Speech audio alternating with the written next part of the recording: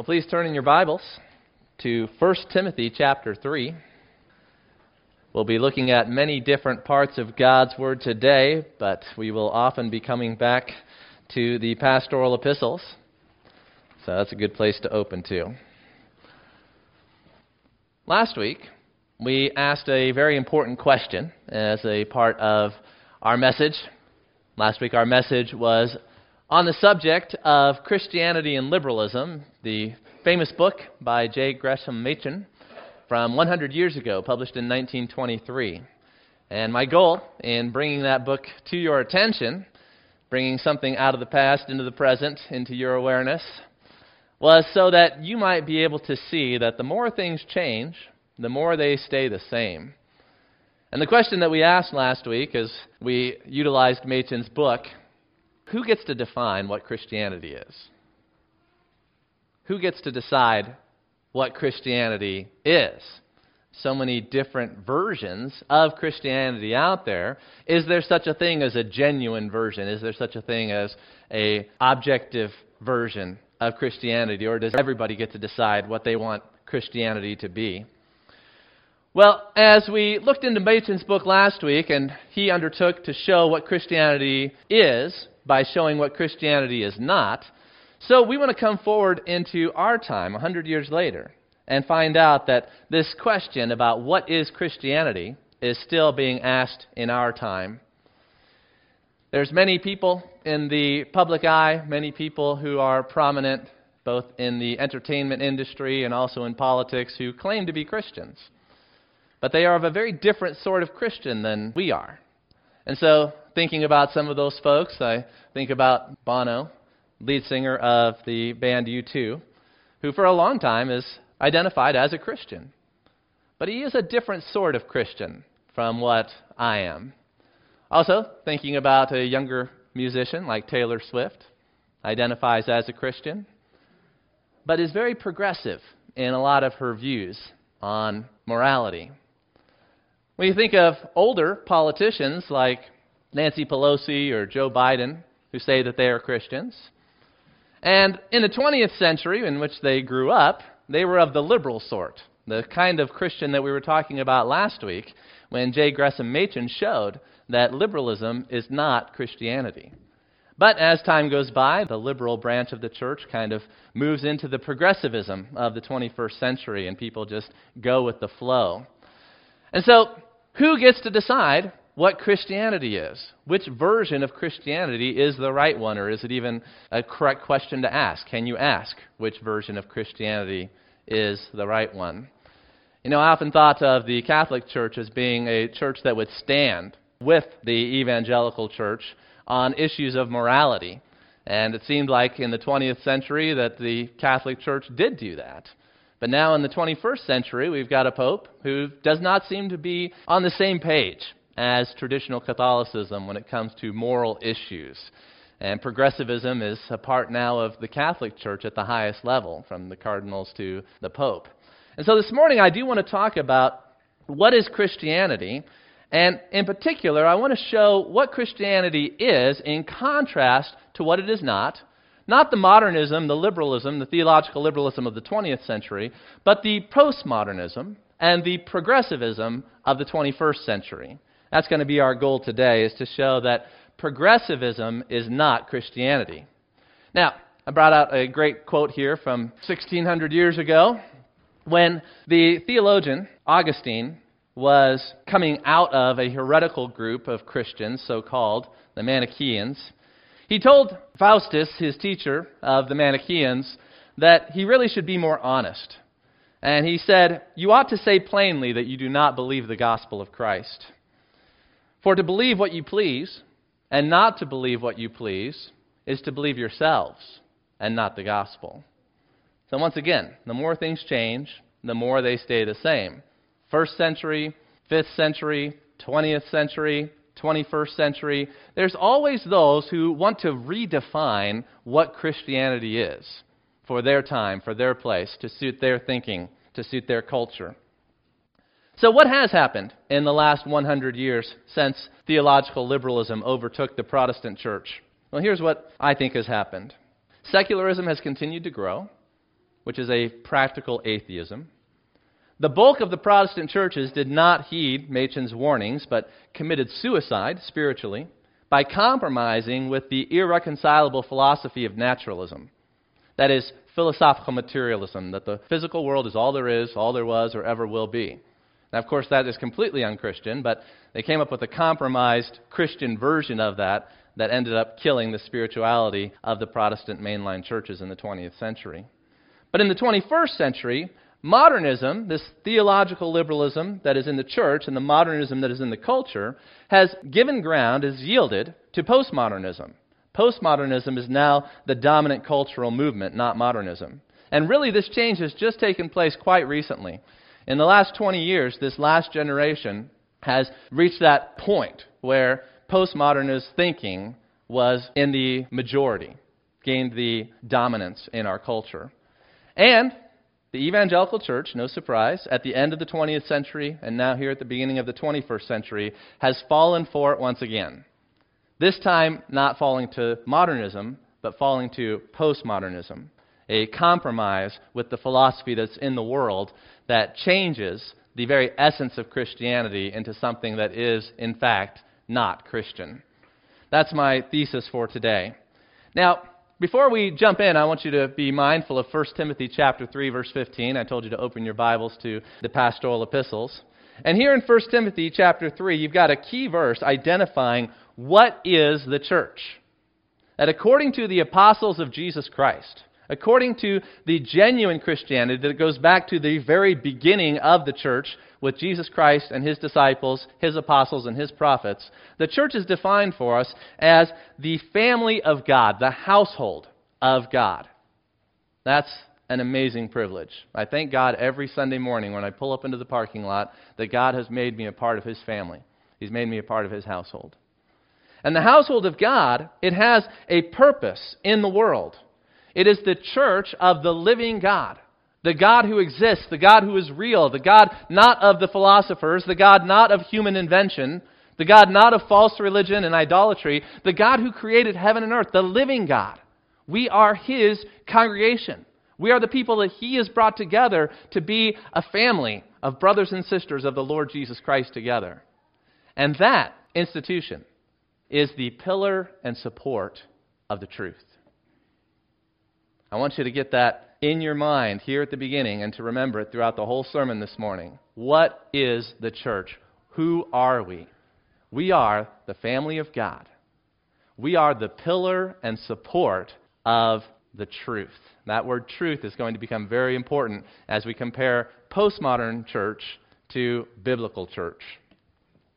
Now, the pillar and support of the truth becomes the main enemy of the postmodernist because postmodernism, the main thing that differentiates itself from modernism, is that while postmodernism is also secular, postmodernism is also humanistic, what's different about the postmodernist from the modernist is that the postmodernists don't believe that there is such a thing as objective truth, absolute truth. Truth that is outside of ourselves and that we are obligated to acknowledge as truth. But instead, the postmodernist is a moral relativist, and he believes that all of reality, all of our understanding of reality, is a social construct, and that one person's reality is not better or worse than another person's reality. And so when it comes to truth, truth becomes the arch enemy of the relativist, the postmodernist. As Christians have always had cowards in our midst, once again, cowardly Christians have capitulated and compromised in order to conserve their own standing in society. When society comes along and says, there is no truth, Christians find a way to say, okay, let's minimize truth. Let's find a way to fit in with the culture so that we're not persecuted, so that we're not rejected, so that people still like us. I want to be liked. There's nothing wrong with being liked. But for the Christian, we do not have the option of compromising truth in order to be liked in any culture. This warning goes all the way back to the genuine church, the original church. When John wrote to his churches, as the apostle of Jesus Christ, he told us, do not love the world or the things in the world. If anyone loves the world, the love of the Father is not in him. And what does that mean? What does it mean for us to not love the world or the things in the world? And why is that something that is necessary in order to love the Father? I encourage you to meditate and think about 1 John chapter 2, verse 15. So, today's thesis, progressivism is not Christianity. John chapter 18, verse 37 gives us what it means to be Christ-like. You can jot these verses down. You can take a picture with your phone, however you want to try to remember what I'm throwing out here, because we're going to be hitting a lot of verses. In John 18:37, Jesus himself said, "For this purpose I was born, and for this purpose I have come into the world, to bear witness of the truth." And if we are Christians, then we also have been sent with a mission to bear witness to the truth. Whether people want to hear it or whether they don't want to hear it, that is who Jesus Christ is, and that is who Christians are. We can't change that. Also, as you're in Timothy, you could look at 2 Timothy chapter 1, verse 14. I've been reading through 1 and 2 Timothy all week. The Lord's been bringing these books to my mind as I considered progressivism and Christianity. And there, the command goes to the young pastor Timothy, "By the Holy Spirit who dwells within us, guard the good deposit entrusted to you." And so I have my command from the Lord Jesus Christ through the Holy Scriptures to guard what has been entrusted. That's my duty. That's my love for the Lord Jesus Christ. This is a job that I have to do together with the elders of this congregation, together with you. This is something that we all want to do together, but that's why you get messages like this from the pulpit. 1 and 2 Timothy are exactly what the church needs to hear in this cultural moment. And you know what? It hasn't changed from the 20th century. All right. And then finally, the elder's job is to be holding firmly the faithful word, I'm looking at you elders, which is in accordance with the teaching, so that he will be able both to exhort in sound doctrine and to refute those who contradict. So I'm commanded to refute those who contradict. It's not that I like to stir up controversy. It's not that I'm trying to hit hot-button subjects or trying to draw attention to myself. What I'm trying to do is I'm trying to exhort in sound doctrine and refute those who contradict. The Lord is my witness. So, let's get into it. The outline for this morning. Progressivism is not Christianity. So first thing we have to do is talk a little bit more. I've already mentioned it, but let's get into the details a little bit. What is progressivism? And here we're talking about progressivism as a Christian movement. But progressivism as a Christian movement is influenced by, it is generated by the thinking of the world outside of the church, which is postmodernism, as I have already mentioned. Here's what I want you to get. What modernism was to theological liberalism, so postmodernism is to progressive Christianity. So modernism is what infiltrated the church and corrupted it in the 20th century. Postmodernism is what infiltrates the church and corrupts it in the 21st century. Now, there's nothing wrong with progress. I don't have any problem with the word progressive. It's all a matter of what are you progressing to, and how do you measure progress? You see, progress towards a good thing is great. Like it says in Proverbs chapter 4, verse 18, "The path of the righteous is like the light of dawn, which shines brighter and brighter until full day." That's a beautiful verse. I love that. That we should be making progress in our Christian life. That we should be becoming more like the Lord Jesus Christ. That's what's called progressive sanctification, and progressive sanctification is a wonderful doctrine. But progress towards a bad thing is not actually progress. That's progress that is falsely called. And so in 2 Timothy 3:13, there's another great verse from the pastoral epistles. Paul warned the pastors. Through Timothy, he's warning all pastors in all churches around the world at all times. Evil people and imposters will go from bad to worse, deceiving and being deceived. So this progress in deception, this progress from bad to worse, that's not good progress, okay? That's actually regress. And so just because we call it progressive, we have to say, well, according to what standard? How do we know if you're progressing? And what are you progressing towards? Very important questions. Now, let's talk a little bit about postmodernism as a secular philosophy so you can understand how the world around us has influenced the church. postmodernism arose from modernism in the 20th century and before, largely to two main reasons. Historically, 2 world wars kind of dimmed mankind's hopes that we were going to just find this utopia by following reason and science. Reason and science gave us the atomic bomb. Reason and science gave us weapons of mass destruction and chemical weapons, and it gave us tanks and aircraft carriers and all that, and we just started destroying each other. And so that kind of shook people's faith in reason and science as the pathway forward to utopia. And also, along with those disasters of the 20th century, we also had the philosophical rise of postmodernism, because modernism was built on the premise of naturalism. That the physical world is all there is, all there was, or all there ever will be. But based upon that premise, modernism actually can't hold. They were hoping that modernism would be the outcome of naturalism. But as philosophers critiqued the ideas of the modernists and examined them, they found out that no, actually, if you're going to be a naturalist, you can't be a modernist. You have to be a postmodernist. That is, the modernist thought that there was a way for us to be good without God, that we could use our reason, that we could use science, and that we could develop ethically, morally, scientifically, in every way. And that what happens is that's just not true. And the postmodernists discovered that if you are going to kill God, as Nietzsche said, well, then you have to get rid of all those things that go along with God, like ethics, a standard objective morality goes out as well. And so, historically and philosophy, modernism couldn't hold, and it had to give way to postmodernism. Now, that's the key difference that I want you to focus on. There's a number of differences between the modernists and the postmodernists, but the one I'm going to focus on for us as the church is moral relativism. They're relativists in all areas of knowledge, but especially in this area of ethics, morality. And the heresy of the 21st century, it's not about the miracles in the Bible. You know, churches aren't necessarily arguing over whether or not Jesus bodily rose from the dead. All of those debates are old and tired, and nobody wants to talk about those things anymore. The debates in the church now are, well, what about women's rights? What about LGBTQ issues? What about ethics and the morality of the Old Testament?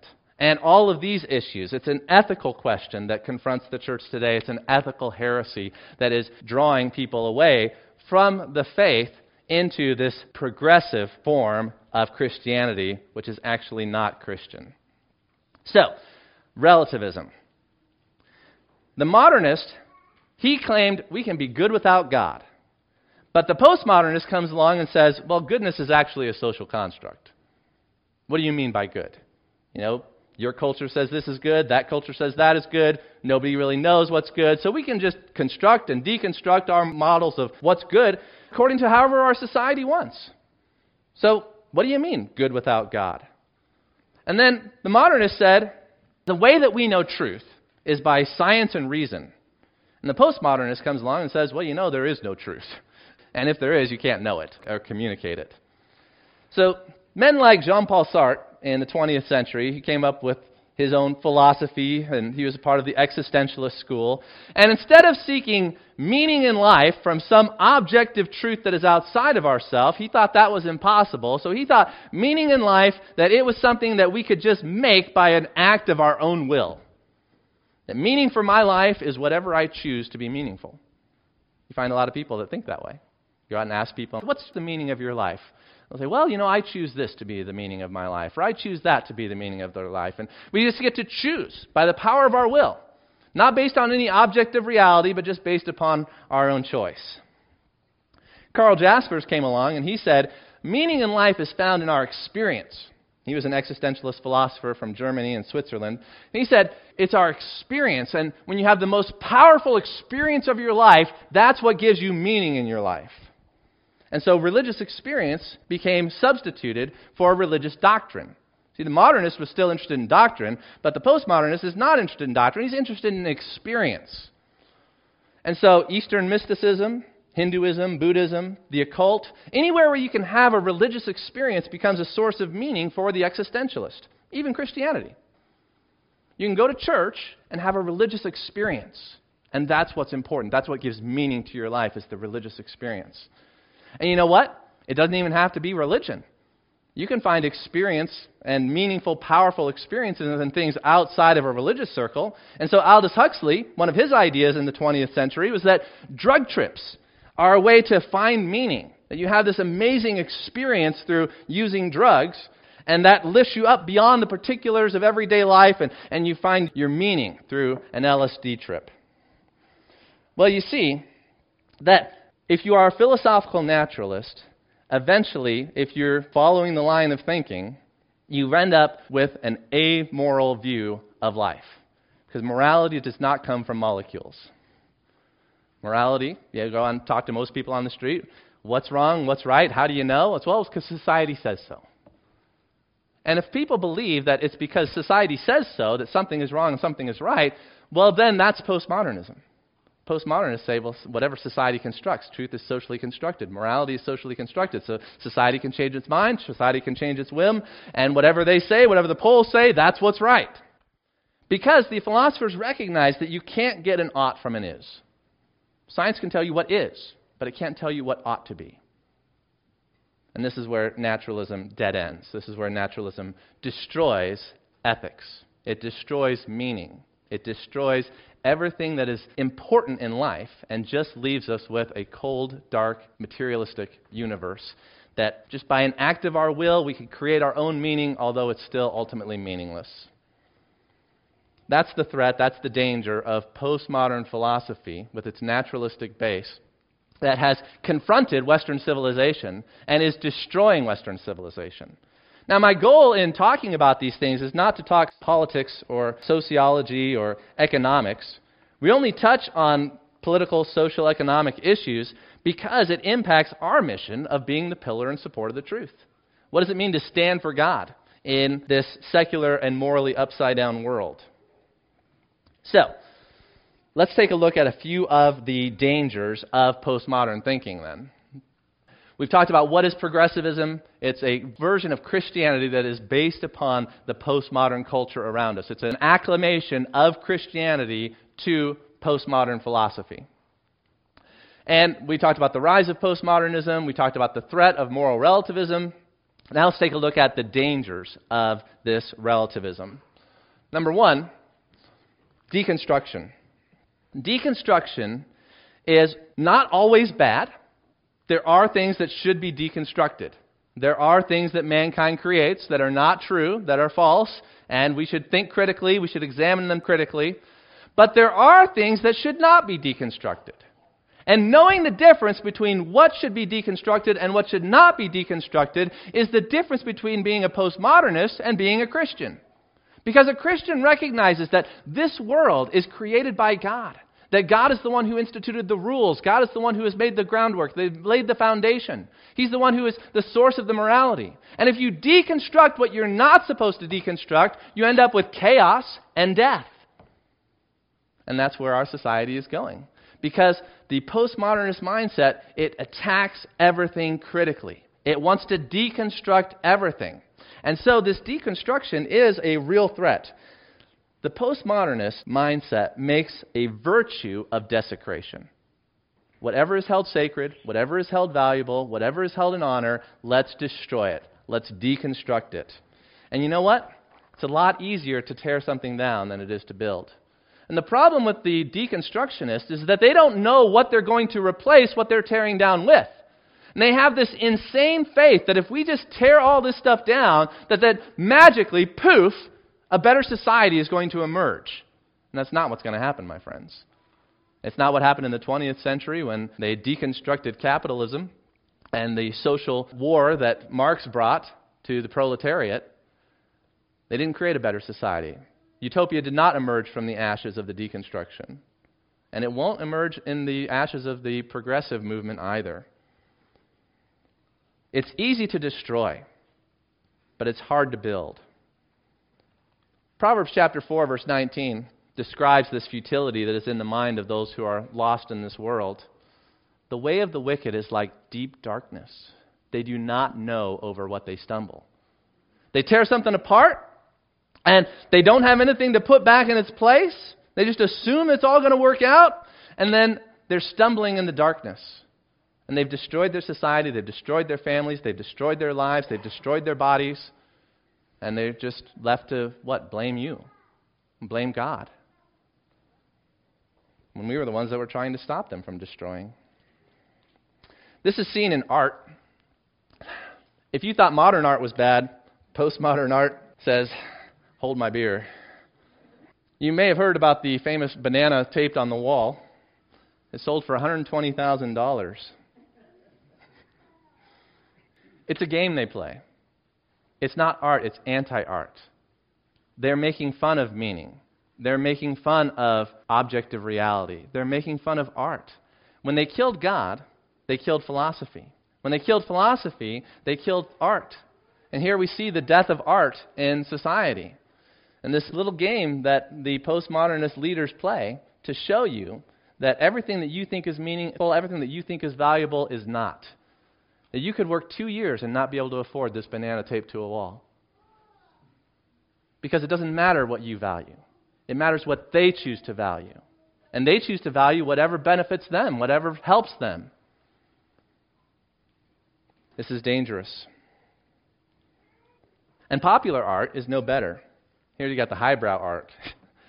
But popular art has also been infected by this postmodernism, so that the mainstream entertainment that is spoon-fed to us, this creative enterprise, has just become another medium for the message that the elites wish to foist upon the masses.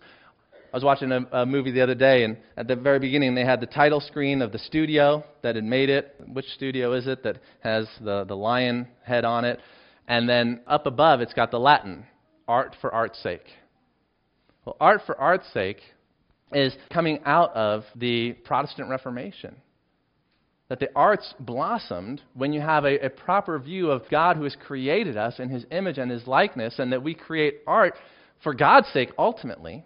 But that art is not a medium in order to produce some kind of political, societal change that benefits us, but instead we do it as an act of worship with the wonderful creation that God has given to us. And art for art's sake has died. See, postmodernism knows they cannot reason their way to a universal ethic. And so they just manipulate emotions. They want you to act in a certain way, and they will manipulate you to act in that way. And so you need to beware of the media. The movies, the books, the television. It all has a purpose. To twist your thinking. To make you in the image that they want you to be made into that is going to benefit them. Not only has art died, but science is dying. 100 years ago, Machen asked the question that many people were asking: can Christianity be preserved in a scientific age? People looked at the advances of science and they thought, well, modernism is just going to push Christianity out, and that we just can't hold on to Christianity in this scientific age, and everyone's got their faith in science. Well, as postmodernism has taken over the culture, now the question is, can science survive in a post-Christian age? Can science survive in a post-Christian age? For the scientific endeavor depends upon ethics. Without ethics, science is impossible. But they killed ethics when they killed philosophy, when they killed God. And now you see that science itself is becoming just a tool for manipulation. The scientific endeavor controlled by moneyed interests to get what they want done. Science has become just another medium for the message those seeking greater power utilize. So deconstruction in the arts and in science because of ethical deconstruction. You see that around us. It's the deconstruction of the West. Secondly, you've got social justice. Now, social justice could be also properly termed socialist justice because postmodernism and Marxism are closely connected to one another philosophically. Marxism, as it was in the 20th century and now has evolved into its cultural form in the 21st century, is the outgrowth of the philosophers who brought about the postmodern philosophy. It is the socio-economic application of the naturalism that destroyed philosophy. And it will destroy any economy that it infects as well. Now, without truth, what is man left to pursue? There is no truth. Truth is a social construct. So then what do you use that social construct of truth to do? Truth has no value in and of itself. Truth is not an end. It's only a means to an end. So what is the end? Power. If mankind does not pursue truth, there's only one thing left for him to pursue, and that is power. The will to power is a threat to justice. And social justice is not justice. It is manipulating people's sense of justice in order to gain power. Did you catch that? Social justice is not justice. It is manipulating people's sense of justice in order to gain power. That's what it is. After meaning is lost, then the next step is to use the sentiments of meaning to manipulate the masses. This is a key insight that Francis Schaeffer had in his book on How Should We Then Live. You can read all about it in the last chapter of How Should We Then Live. And so what does mankind do? Mankind creates systems and narratives and seeks to control the narrative for a power play. Truth is socially constructed, therefore we can deconstruct it and reconstruct it however we like. And how do we like? We like whatever gives us more power. That's what we like. That's what sinful man is. And so the media, it mediates between the masses and the myth it creates. That was a line from a Pray for Rain song about 20 years ago. The media mediates between the masses and the myth it creates. That's the world that we live in. This is a deconstruction of gender that we see taking place in social justice. Now, when we talk about gender issues and social justice issues, a term that gets thrown around a lot is woke. What does woke mean? Well, woke very simply means that you are awake to societal injustice. But what is societal injustice? In a postmodern philosophy, or the philosophy that has dominated our schools and our academies and our institutions, there is no such thing as justice. It's a social construct. And the social construct can change whenever the people who are pulling the levers of society want it to change. And so what does it mean to be awake to social injustice? It means that you feel whatever they want you to feel is unjust. That's social justice according to postmodernism. But social injustice according to Scripture is that there is an objective standard of what is good and what is right. And we should be awake to the injustices that are in society according to a standard that doesn't change, a standard that is true, a standard that has been there from the very beginning and will be there when all of the generations have gone. I want you to be awake to societal injustice. I just want you to see injustice the way God sees it and not the way that the masses are manipulated to perceive it. Now, let's talk also very briefly, about centrism. Most people, they want to be in the center. They're comfortable in the center. They don't want to be thought too far this way. They don't want to be thought too far that way. They just kind of want to get along with everybody, go along, get along. And so the way that you move society is you move the center. And if you can move the center, then most people will stay in the center. And that's what's been happening in the last 10 years. The center's been moved. They keep pushing, trying to get the center to go in a certain direction so that society moves in that way, like a bunch of sheep. That's what we are. But we are sheep with a good shepherd instead of sheep without a shepherd. And so let's listen to our good shepherd. That's something that the church has done a pretty poor job of. And we look at the world, and we see that the world is always learning and never able to arrive at a knowledge of the truth. And I could go on that verse for quite a while, but for time's sake, we're gonna skip all of that discussion and keep going here then to part 2 of our sermon today. Remember, what is the church? We are the pillar and support of the truth. In a world full of the manipulation of lies, well, who's enemy number 1? Well, the pillar and support of the truth is enemy number 1 in a world that is run by liars. Now, sadly, this is true also in the church. As I said, the church has done a pretty poor job of being courageous and standing up for truth in a postmodern relativist society. This book by David Wells, No Place for Truth, was written all the way back in 1994. 30 years later, the church is not in a better place than it was then.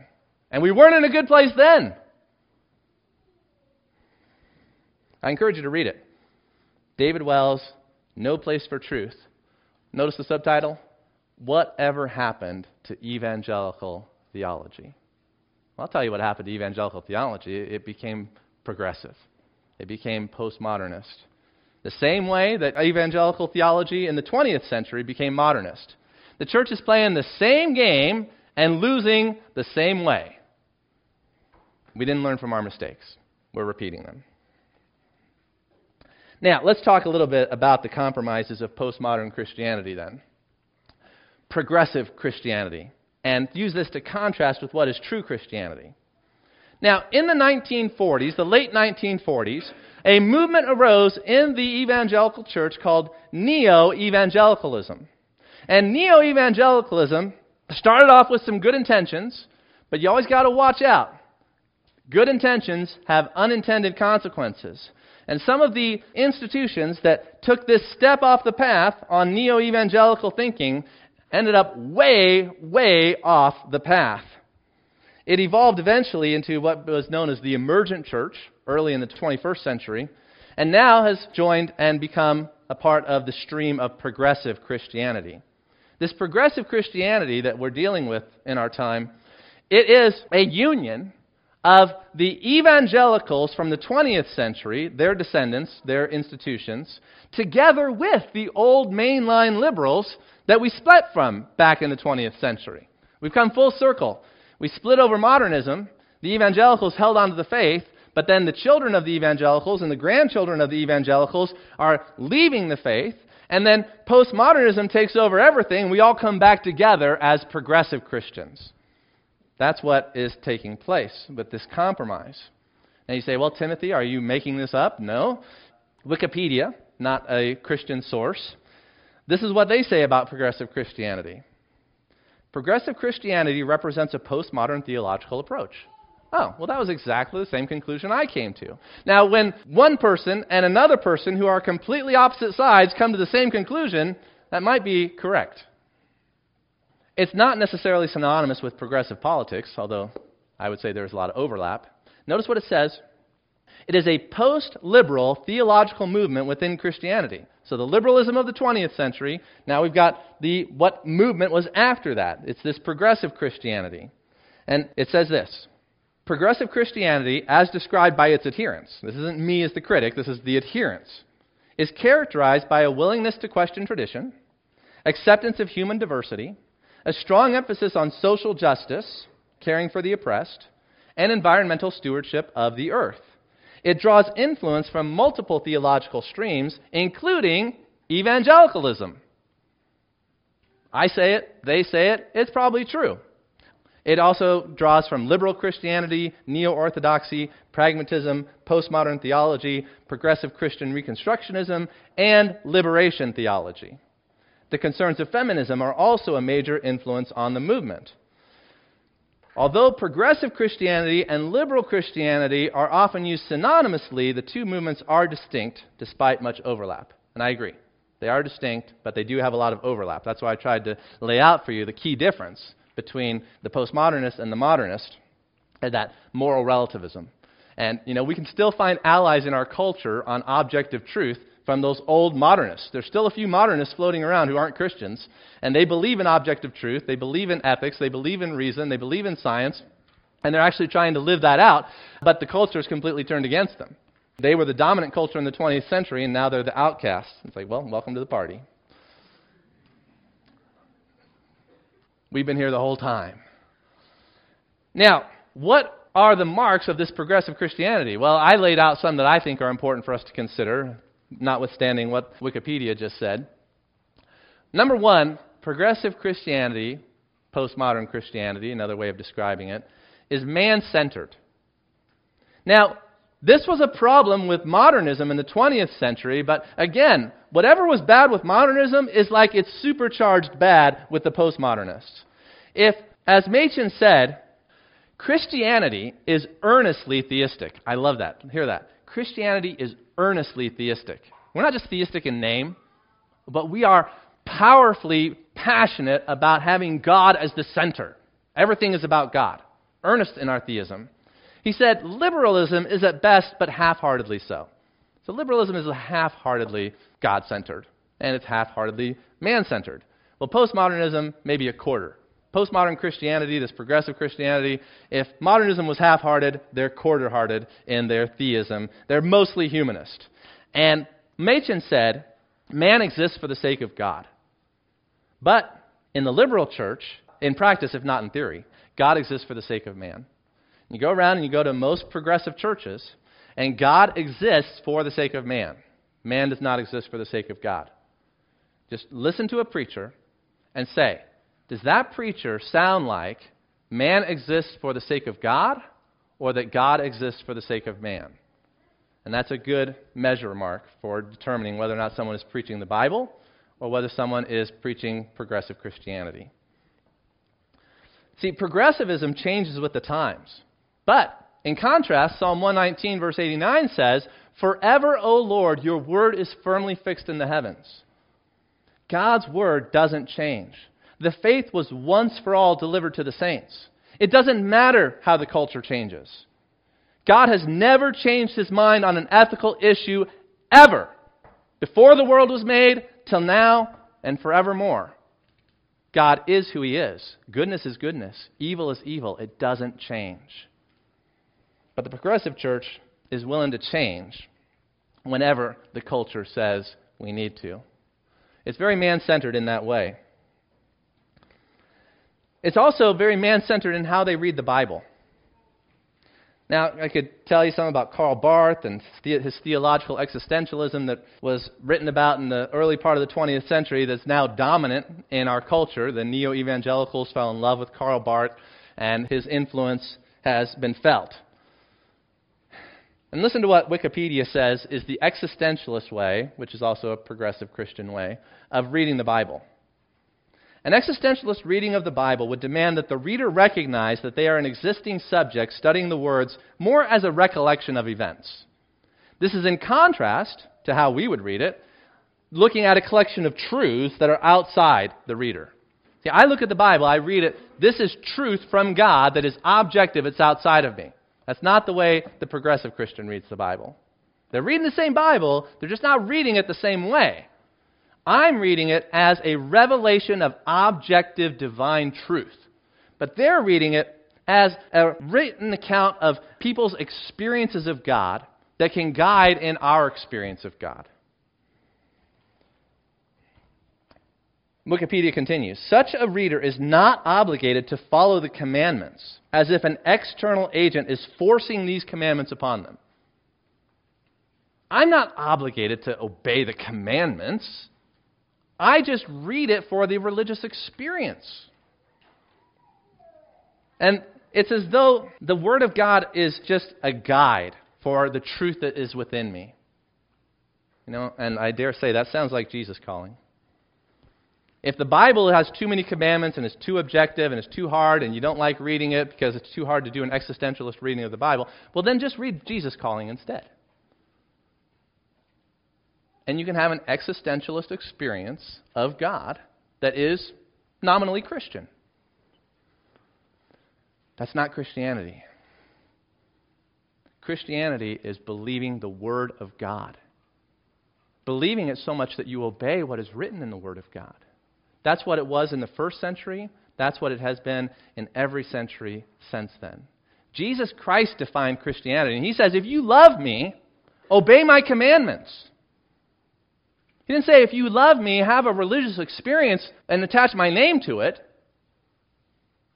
He defines what Christianity is, not the booksellers. All right. Christianity that is progressive and postmodern is also very inclusive. Look for this if you want to know what a postmodern church looks like. There's a poll taken just recently to ask this question. Agree or disagree? God accepts the worship of all religions, including Christianity, Judaism, and Islam. 67% of people in the U.S. agree. So if you want to be a centrist, you want to fit in with the culture around you, you better agree. But if you want to be a Christian, if you want to believe what the Word of God says, then you better disagree. 58% of evangelicals agree with the statement. It's only 9% less than the culture at large. Okay? So the church is basically at the same point as the world on this. Not a lot of difference. And if you look at young evangelicals, you really see the drift. Evangelicals who are aged 18 to 34, 64% agree that God accepts the worship of all religions, including Islam and Judaism. And you're out of step with evangelicals, especially young evangelicals, if you say otherwise. Are they really evangelicals if they say that? They have the name, but they don't have the identity. Now, I've ruffled enough feathers, might as well go all the way this morning. Billy Graham said a lot of good things, a lot of great preaching. I have a lot of respect for the ministry of Billy Graham. However, he did have a tragic interview with a heretic, Robert Schuller, towards the end of his ministry.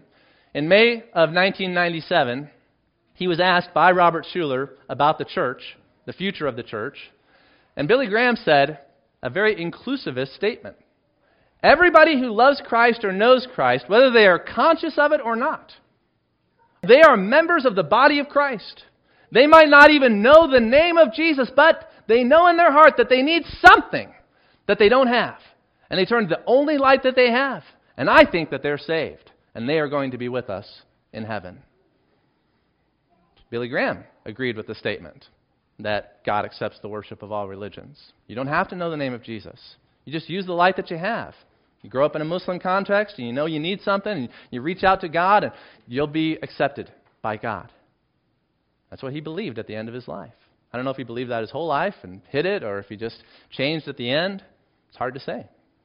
God knows. And I'm not saying everyone who says something like this is lost. I'm not saying Billy Graham wasn't a Christian. I'm just saying he had progressive tendencies. And there's a lot of Christians who are saved, but have a lot of progressive tendencies, and it's going to lead to the destruction of the church, just like it led to the destruction of the church having the modernist tendencies, the liberal tendencies in the 20th century. This type of idea, this inclusiveness, leads to an unredeemed membership. All the way back in 1995, R. Kent Hughes wrote a book asking the question, are evangelicals born again? A man with discernment, a man with knowledge of the Word, he looked at evangelicalism 30 years ago and he asked the question, are evangelicals born again? Because it doesn't seem like it. And it hasn't gotten better in the last 30 years. The Chosen is a very popular television show. The producer of that show, the main man spearheading it, Dallas Jenkins, he allows his personal relationships with Mormons and Catholics to color his view on what a Christian is and what orthodoxy is. I'm not saying Dallas Jenkins is lost, but I'm saying he's inclusive. And he is a part of this movement towards inclusive Christianity. You are not a true friend to a Catholic or a Mormon by telling them that they're saved and they're going to heaven. Because they're not.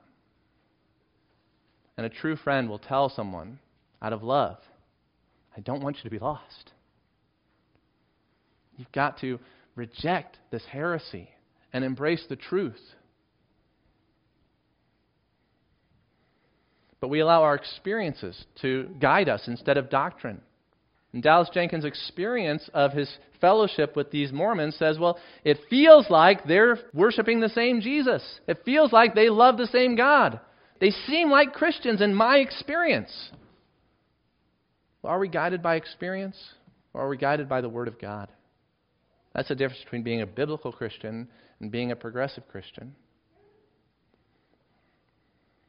The Scripture says in John 14:6, Jesus says, I am the way, the truth, and the life. No one comes to the Father except through me. You can't come to the Father through Judaism. You can't come to the Father through Islam. You have to come through Jesus. It has to be the gospel is preached, and you put your faith in the gospel, you repent, and you are baptized in the name of the Lord Jesus Christ to tell the whole world that your faith is not in Islam, that your faith is not in Mormonism, but that your faith is in the gospel of the New Testament. Baptism doesn't save you, but it sure is a good way of letting people know what you believe. And if you're not willing to be baptized, why? The apostles preached the same exclusive message. They said there's salvation in no one else. There is no other name under heaven given among men by which we must be saved.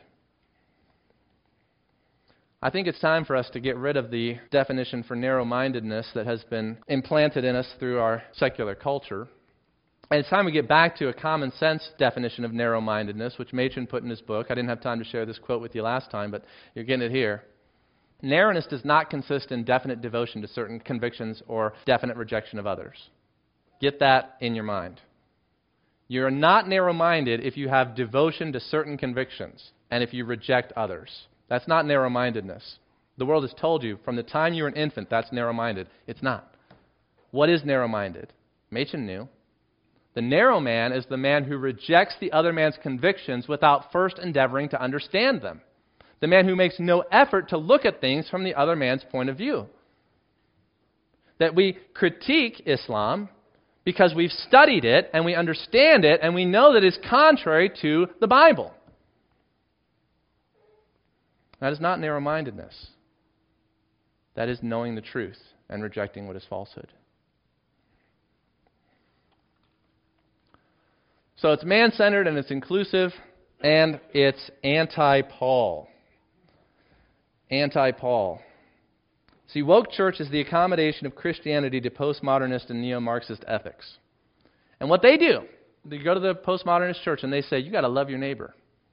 And love your neighbor is defined by social justice. And social justice is defined by neo-Marxism. And so they co-opt the command of Jesus Christ. They take the general command and they infuse it with all the specifics of their culture. And so they sound Christian. They've got a Christian veneer of love your neighbor. But they're not Christian. They're Marxist. They're diametrically opposed to Christianity with all of their ethics. This is what progressive preachers do. Be on your guard of the general command informed with worldly ethics, not biblical ethics. Ethics is the battleground of the postmodernist controversy.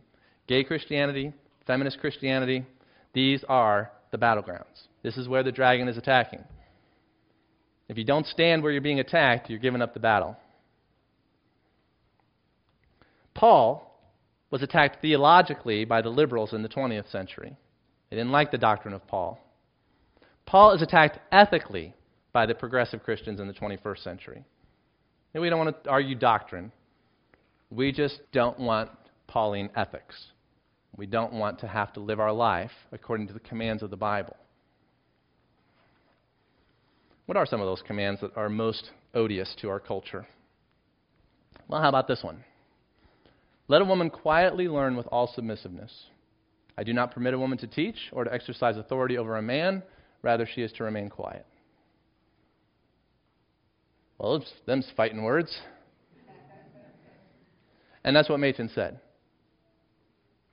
The things that people are willing to fight for are usually the things that are most valuable. The enemy wouldn't attack this if it wasn't important.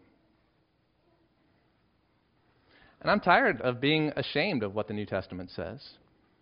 I've made up my mind that I'm not going to be ashamed of any command in the Scripture. Thank you. How about this one? I would have younger widows marry, bear children, manage their households, and give the adversary no occasion for slander. Is that my word? Is that Paul's word? Is that the word of people living 2,000 years ago that didn't understand modern times? Is that just a cultural element in the Bible that is not authoritative for Christians today? Are we progressive Christians or are we biblical Christians? How about this one? The men likewise gave up natural relations with women and were consumed with passion for one another, men committing shameless acts with men and receiving in themselves the due penalty for their error.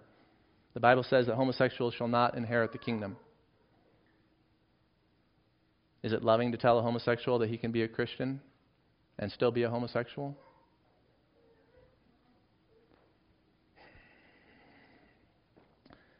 The world is anti-Paul in his ethics. just as they were anti-Paul and his doctrine in the 20th century. And you can't look back on 20th century Christians and say, I'm so glad they stood for Paul when the liberals were attacking his doctrine, if you're not going to stand with Paul and his ethics in the 21st century. If you're going to sell out Paul the same way they did, then just be honest with it. Like Augustine said, if you're going to pick and choose what you believe, you're not really believing Christ, you're believing yourself. Number 4, postmodern Christianity is victim-centered. Remember what Machen said about liberalism in the 20th century. At the root of the modern liberal movement is the loss of the consciousness of sin. Now let's just change that one word. At the root of the postmodernist progressive movement is the loss of the consciousness of sin. And when you have a victim mentality, you have lost your consciousness of sin. The gospel is for perpetrators, not victims. Let me say that. The gospel is for perpetrators, not victims. You are not a victim, you are a perp. Sin is brokenness in the progressive church. I'm so tired of hearing of brokenness. Are people broken? Yes, people are broken. But let's not replace hamartiology with victimology. Hamartiology is the doctrine of sin, one of the most essential, foundational doctrines in all of Scripture. And the progressive church has lost consciousness of it. I've been hurt so much. I've been wounded so much.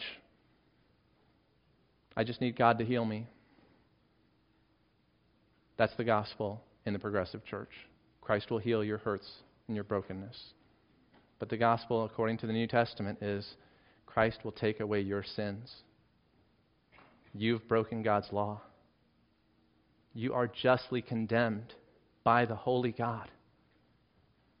And that Jesus Christ, He bore your sins on the cross so that you can be free forever from that guilt, from that shame, from that destruction that you brought upon yourself.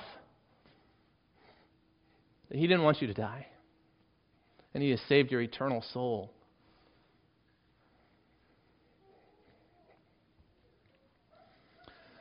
And when people are man-centered, and they're inclusive, and they're anti-Paul, and they're victim-focused, it's not surprising then that what you end up with is people deconstructing their faith.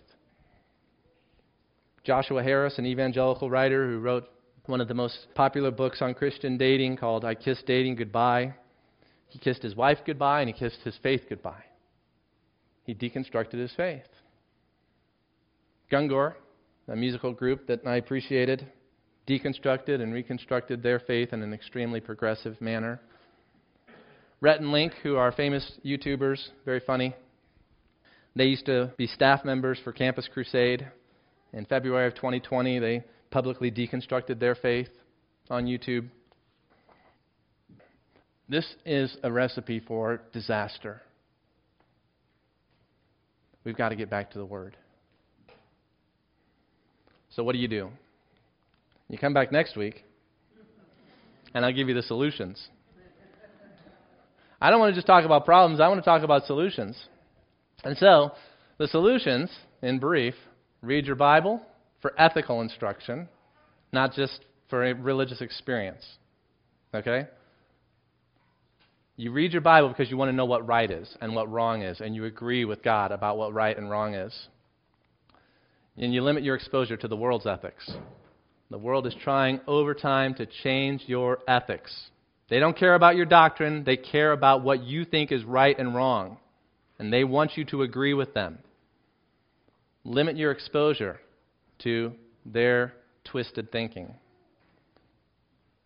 We'll go into more of this next time. Finally, love God more than your family. A lot of compromise happens in the church because I've got a child who's homosexual. And so homosexuality can't be a damning sin because I don't want my child to be lost. We'll talk more about that next week also with some of these verses that I'm flying past. I'll teach you how to evangelize. I'll teach you how to build the church. I'll teach you how to build your family. All from God's Word. Rebuilding our faith in a world of deconstruction. That's what I was building up to this morning. We'll get there next week.